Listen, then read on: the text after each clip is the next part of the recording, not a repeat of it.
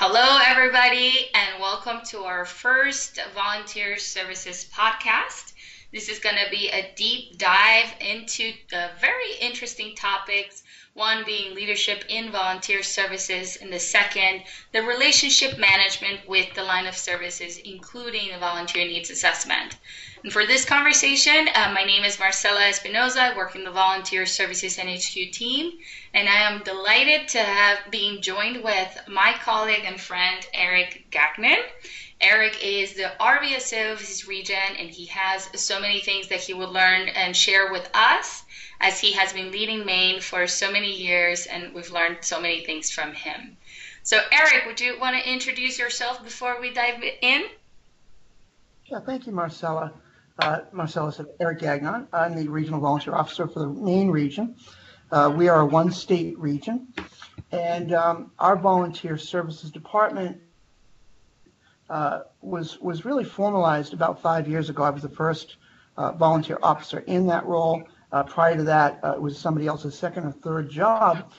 So I've been in this role from the beginning. Prior to being employed with the Red Cross, I was a volunteer for about 26 years, mostly in the Massachusetts region.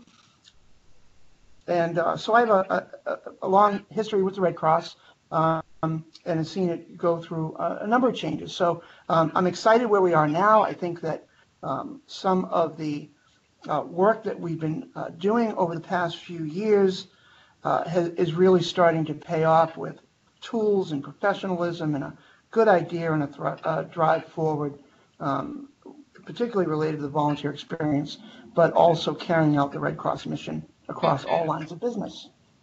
I agree, Eric. So, quick question. So you mentioned you've been in the Red Cross for quite a long time. You've seen like a lot of shifts, and I think I don't know, you probably agree with me that volunteer services right now is in the best leadership seat and the best position we've been in a while. So I wanted to ask you if you could describe what is volunteer services leadership role looking like in your region?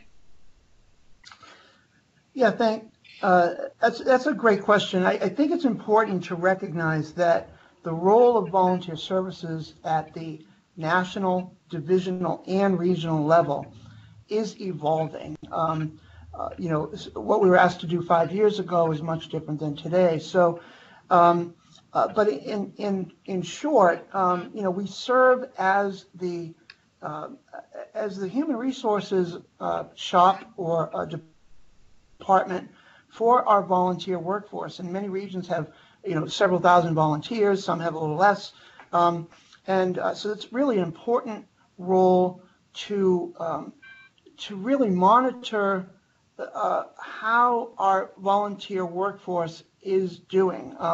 How can we meet the needs? How can we offer good experience? And to educate our lines of business around volunteerism versus managing a paid staff. And the expertise that is being developed across our country, I think, is critical to help us do that effectively. Mm-hmm. I agree.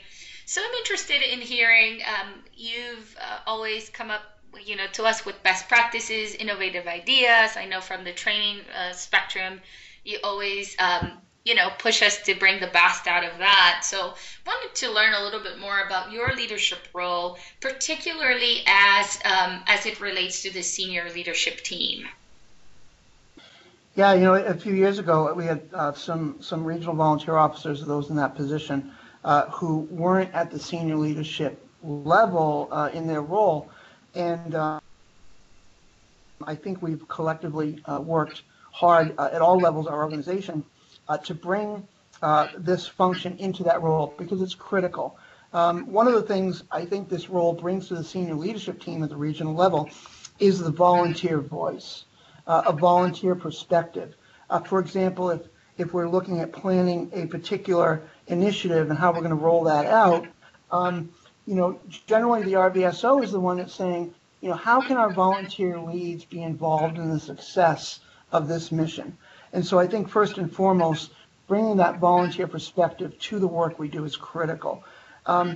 There's also a lot of expectation setting. There's a lot of training and opportunity to present an understanding, I think, of what volunteer services really does as facilitators and drivers of certain processes, such as the volunteer needs assessment. Um, I think that we help to lead and motivate the senior leadership team. We can bring successes from that volunteer perspective to the table, really to encourage a deepening of our resources. Skills that we may not possess might be readily available by a volunteer lead or somebody out in our communities, partnerships and so on with other organizations. So it is it's a critical position on that senior leadership team, and it's definitely influenced by the relationship between the regional executive and the RVO, him or herself. I think they work hand in hand to really look at our long-range planning, our visioning, and how best to present that to the overall leadership team. Because we can't do our work without buy-in from our other lines of business, and certainly they'll have a challenging time without the support of volunteer services. Mm-hmm. I agree. So you brought in two powerful words, motivate and lead, and the balance of them both. So I'll be very curious for you to share some examples on how do you lead and motivate your team. And when I mean your team, your direct paid specialists, paid employees, and also the unpaid volunteers that are working under the umbrella of volunteer services. Yeah, I think a lot of times we don't stop and think about that. I actually am very critical of myself. So I turn to my team and ask them, because I'm very aware of what I'm not doing that I could do better. And we try to work that in as time and resources allow. But I ask my team, this question directly: how do I help to motivate you in the work you're doing? And some of the feedback I got was that I'm appreciative and respectful of my team's time and what they contribute.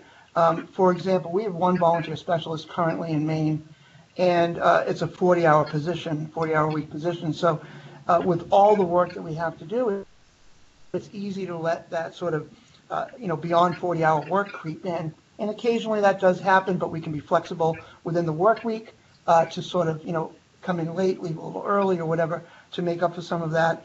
And then I think the words that came from my team was they know that I care about them and who they are as people. They highlighted that there's an awful lot of thank you notes, remembering birthdays. I had our volunteer specialist just celebrated her year a month or two ago. Her year with Red Cross, and we sort of made it a special day with posters and different things. So they feel appreciated and valued, and this is something that I think we can model for the rest of our workforce in a way of valuing. In that particular case, on the year anniversary, I had emailed some volunteer leaders and other paid staff in our office and asked them to come by and sign a poster that we had on our wall with notes of how much people appreciate the work of the person celebrating their anniversary. So in that way, it's just not me offering that. I also try to, as often as I can, give development opportunities, really think about ways that they can learn and grow in the role, even to take over my job at some point in time, if that's a goal of theirs, or have conversations even about other opportunities within the Red Cross that they might want to take advantage of, even if that means I might not have that person in my department, really what their goals are. And just taking the time to hear them, I think is what I'm hearing back that they appreciate about motivating my team. Mm-hmm. Wonderful. I think great thing that you expressed is that, by doing that and just really thanking and going to that direction. You're leading by example, which I've seen you do many times, and I think that's a great characteristic.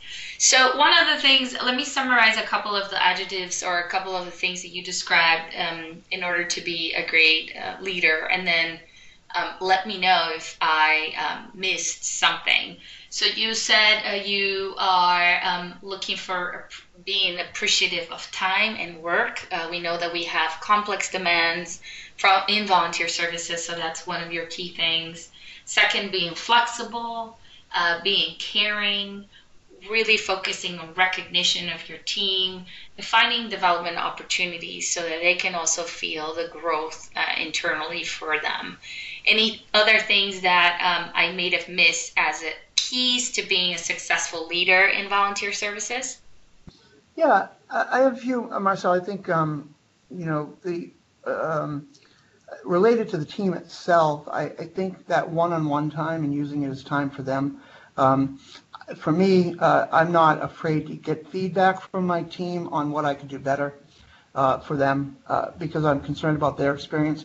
I want them to turn around and with the volunteer teams that they work with, either as leaders or as paid staff, volunteer leaders or paid staff, that they're also modeling for their teams the same type of thing where there's a two-way communication. But leadership more generally, that I've found in my 5 years in this role, that a critical leadership trait is actually flexibility and attitude. And I think they go hand in hand because they're how we respond to the rate and depth of change within the organization. Mm-hmm. It really affects everyone. This department is such a critical department. We help to set the mood and really the vision forward. So how we take information, process it, and then having the flexibility to kind of work with it, even if it might mean a turnaround of a direction we were already heading in, and we sort of have to refocus. Change management skills are, I think, very important in this particular role. Again, through that leadership and influencing that we're doing, understanding that people are going to be at different points in whatever change our organization is going through. I think there's a certain amount of confidence that's needed because I think people want to trust the RVSO, that they are a good developing expert in human resources and volunteer services. I think understanding people mm-hmm. Is key. Even if someone isn't very good at that, that's an area where they can work and develop. But it is critical to, and along with that is listening. Best way to understand people is to really listen. I think, in one of our volunteer services courses, we talk about interest-based problem solving, where what's being presented to you is often really not the issue that needs to be addressed. It's more of a symptom or what we can see. We use an iceberg analogy where somebody might be objecting to something, and that's what we see above the water. But below it are all sort of the hidden issues. And if we're hard on the problem and the process and easier on the people, then we can build relationships. So relationship building is critical in this role. We are a human resource organization overall, but in particular the function of volunteer services. And while a lot of the work we do is process-driven and administrative and technology-based, we can never lose sight in the RVSO role of the human part of this all. And that, I think, is back to the senior leadership team and influencing. Sometimes this position becomes that reminder, that voice to remember the people. I do think that the ability to negotiate, and particularly around expectations, it might be even internally, that we need to set our own expectations of what we think is realistic, what we can accomplish. And then, of course, having conversations with our colleagues about really how long it might take to get a project done or that we've been asked to do, or the level in which we can lean into something based on all the different things that we're doing. For me, collaboration is huge, probably to a fault, where sometimes I need to be a little more directive. Mm-hmm. But but I do think it's a key overall in our organization.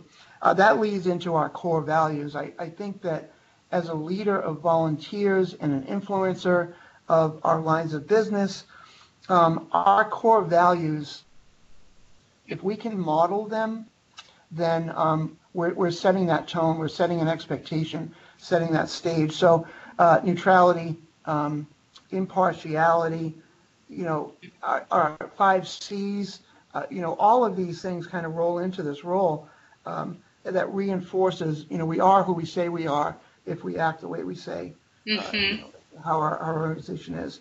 Yeah. And one of the effective leadership tools that I've found in my role in my region is utilizing teachable moments.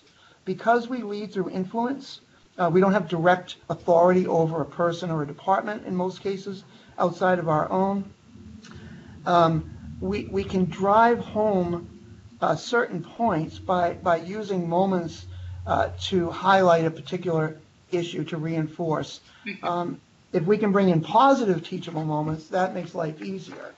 And yeah. I love, Eric, how you bring up the vision and our fundamental principles. I like to share that you were one of the visionaries for one of our courses. Since you brought up the training, I do recall when you brought up the vision, the fundamental principles, and then you talked about the need for us to start there as our foundation from courses. So I know that you were one of the key people in the vision for our course of working together. So I know that from my end and from my perspective, that is one of your key accomplishments. But I wanted to ask you, what are some accomplishments that you are most proud of in volunteer services? There's a lot. One of the things I've been trying to do is take some time to purposefully go back and think about areas that I have gratitude in, and particularly successes, because a lot of times where we get working in the weeds on things and we forget to look at, because we're trying to solve problems, we forget to look at the things that go well. In my role, because my department was created just before I arrived, I had a lot of firsts for my region. For example, we were able to have a region-wide series of recognition events. Our region, up until just about 7 years ago, was still not regionalized. We had a number of different chapters, and in about a year and a half or so before I arrived, there was a conversion over to regionalization. And the different chapters at the time had different ways of doing formal recognition, particularly of volunteers. And so we were able to do a first recognition event. And what was cool about it is that we were able to get, we decided to do an ice cream social followed by formal awards. And we were able to get all of the products donated. We actually did 5 events throughout the region. Because of our geography, a centralized location is impossible. We have one county, for example, that land-wise is about the size of Connecticut and Rhode Island combined. So it's not very easy. So we had to kind of break it up geographically. We spent about $150 in total for the food and so on, and locations for this recognition event, because we were able to get it all donated, which was pretty incredible. And it also allowed sort of a fun, light mood coming in for ice cream and so on, and then moving into a formal recognition. And one of the things that our specialist was able to do is, even if somebody walked in the door and didn't RSVP, we had a plan to recognize every person in the room in some way. They may not have gotten a certificate, but there would be some acknowledgement of anybody who came in. And so really thinking about that experience as well, what would it be like for a volunteer or a spouse or somebody to come in to that event. So, I'm proud when we're able to do that kind of thing. We've helped out different organizations. The Boy Scouts, for example, needed some safety training, and they gave us very short notice. and this was over a holiday weekend. We pulled a whole interactive program together around fire safety for this 300 Scout event that the Scout Council was running, and we did it in about 24 hours. My department and an intern department. It wasn't, our disaster team didn't have home fire yet. It was just around home fire coming out. So we were able to lean into that. Also, this isn't something normal for volunteer services to do, but during this past hurricane season, our disaster team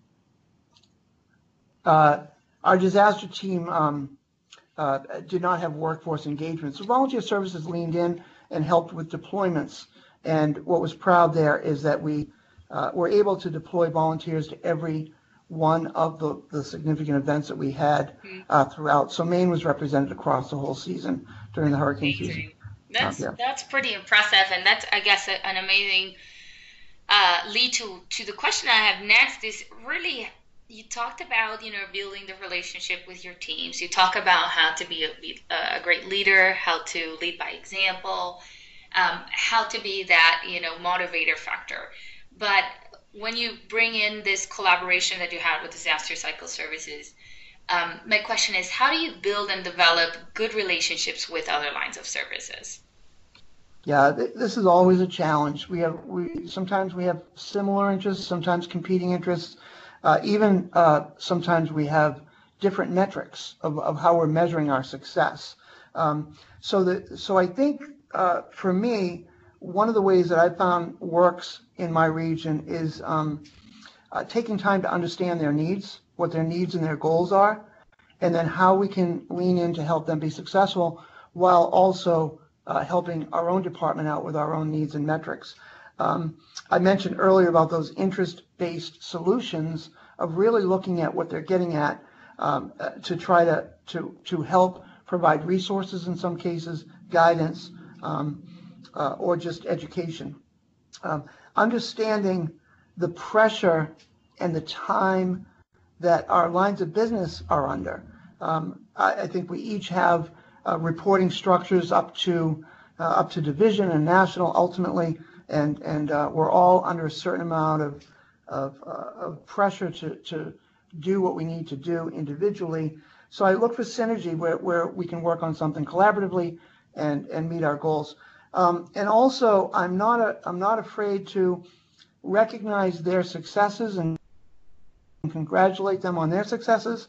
I try to publicly praise their successes, and even a little bit behind their back, praise their successes, talk them up to other people, because that information gets back to them sometimes as well, rather than having it as a negative gossip. So the relationship building is critical with the department heads, but also those that the volunteer leadership there, and listening, understanding, again, influencing back.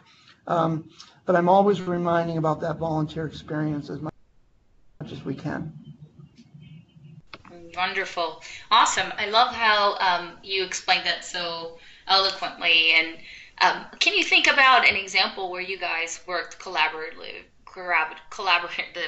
together to make something happen regionally? Yeah.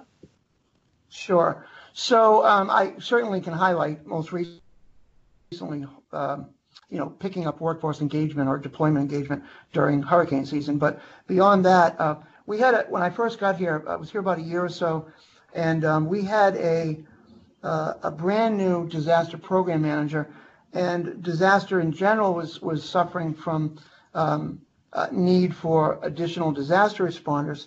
So one particular disaster program manager and I worked through a concept called Zero to Hero. This is a weekend intensive training for people who can walk off the street even the day of the class with zero Red Cross experience.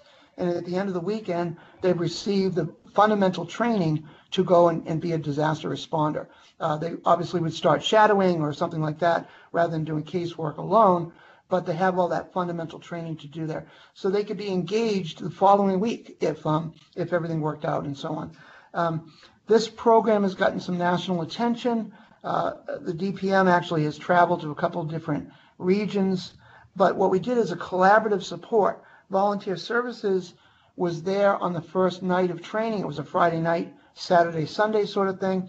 And we would process people through Volunteer Connection right there on the spot if they were walking, and anybody that was an existing volunteer that needed some additional profile management, we would take care of that as well. So by the end of the weekend, their Volunteer Connection profiles were all ready to go, background checks done, so on and so forth. And we even brought our ID equipment and issued IDs on the spot. So they truly were able to walk out on Monday. And there's other regions. Eastern New York, for example, leans in around leadership training and rapid response training. We've done rapid response as well. There's some great resource things happening in our regions with collaborative work around these lines of service collaborations. Mm-hmm. Yeah, wonderful example. Thank you for that. And question for that, I think in my mind, I think one of the processes that requires the most collaboration, or at least one of the top ones that come to mind, is the needs assessment. And in that you need to really partner with the line of service to really understand what that needs are, what those high priority positions are. What is it that they want to see out of your collaboration or your interview with them? So can you explain how does that process go in your region, specifically to the needs assessment? How do you manage that relationship with the lines of services? This has been one of those evolving kind of initiatives, and I think that our tools and our guidance around that from our national level, the toolkit on the exchange, for example, has improved so much. And I would encourage that tool and some of the timeline be modified or used by the region based on your needs. But I think the RVSO really needs to kind of look at how that fits and adapt it to your regional operation. For us, it took a couple of years, I have to be honest, for our lines of business to really understand what the needs assessment was, what it did for the departments. And now we have some department heads that are actually asking, when's the needs assessment rolling out? I think there's two things that are critical. One is setting the stage, and the regional executive is critical for the success of this. Telling people why as part of that and giving them that timeline. And then the other is being available to the departments to help guide them through. Because even though they might understand the why and the concept, the work around it can be confusing. So there's some good tools this year around that. But it again, to my earlier points, I think buy-in happens when our lines of business can understand how it benefits them, that it's not just another thing that has to be done, but that it will yield something. And we try to connect it locally in our region to our other initiatives like the recruitment plan, the engagement plan, that the needs assessment is just a part of a whole set of things that we can do to help really enhance the volunteer cycle, the engagement cycle, that will ultimately help our managers and our leaders to be successful in carrying out their mission. Mm-hmm. I love that. And I specifically talking about the volunteer engagement cycle, there are a lot of steps where we have that dual responsibility. So you mentioned before synergy and collaboration. I think those are key things. But my question is more so onto, and this will be our last question. So how do you motivate lines of services to fulfill the responsibilities they have in the volunteer engagement cycle? Yeah, this has been a challenge. I've learned quite a bit in my region from maybe not doing as well early on with this, and it's been an evolution in my own experience. I've found that communicating to the regional executive our needs, what we need from this, and particularly what we need them to do, and setting that stage, setting the expectation that we all will participate in this, and here's the process.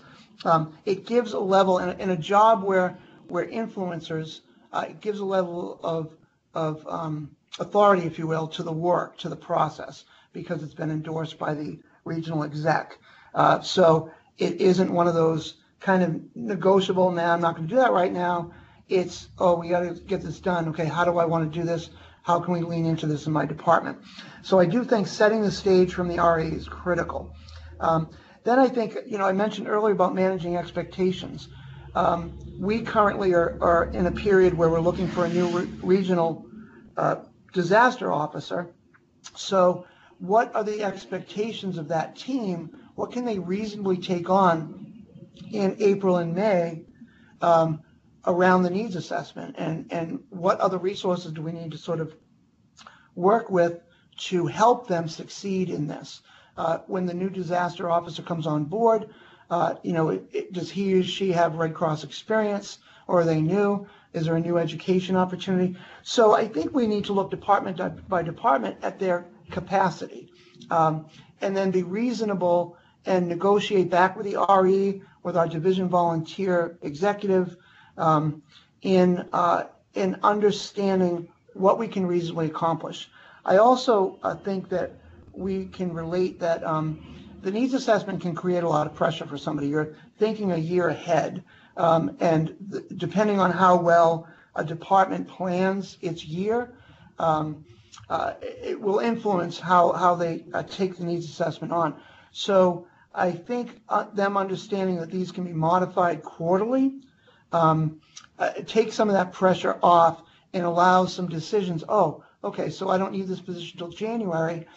Maybe we won't really deal with that in July. We can revisit back in, as we start the second quarter or the third quarter. So I do think it's important that this is a process that might be uncomfortable or foreign to some people.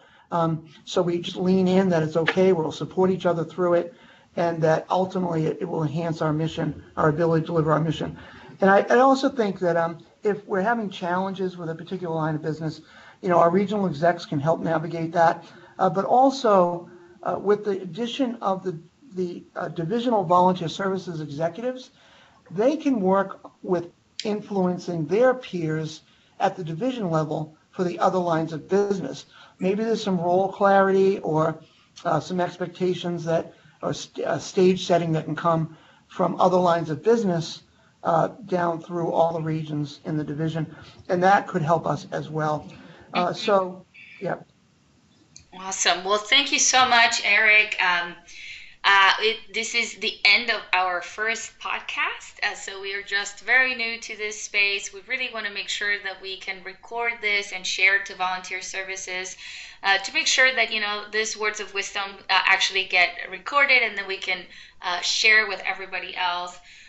But also, just to summarize, Eric has been a fantastic partner. You heard him today. A lot of his character talks about being appreciative, being flexible. And I would say one thing also, he does not do this alone. Like you probably heard, he works very well with partnerships, leveraging those relationships from national, divisional level, as he mentioned. And certainly for me, it has been a pleasure working with you and so many projects regarding training. And with all others in our team, your name comes highly regarded. So thank you for your collaboration. Thank you for your time this morning. And I appreciate your sharing your tips about the questions that were asked today. Any final thoughts, comments? Particularly for those who may be struggling and or maybe new to this environment, keep at it. Look at the small successes.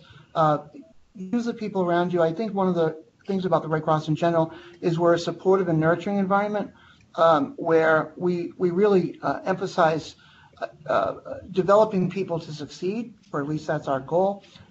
So this can be a challenge. I don't think there's a perfect region out there. I think that different regions have different levels of success. Certainly, I've had my own set of challenges and so on. So, it's okay not to be solid in everything. This is a work in progress, and we do what we can, when we can, how we can. But just finally, I do see our role as regional volunteer officers as advocates for the volunteer workforce, as human resource professionals for volunteer workforce, being mindful of the experience of our volunteers as we work through our mission. Mm-hmm. Well, thank you so much, Eric. And again, this will be one or the first of many deep dives for volunteer services, and a few topics in the future, near future, include the volunteer hours, NPS score, training and recognition, and recruitment. So stay tuned for more to come, and thank you all for listening.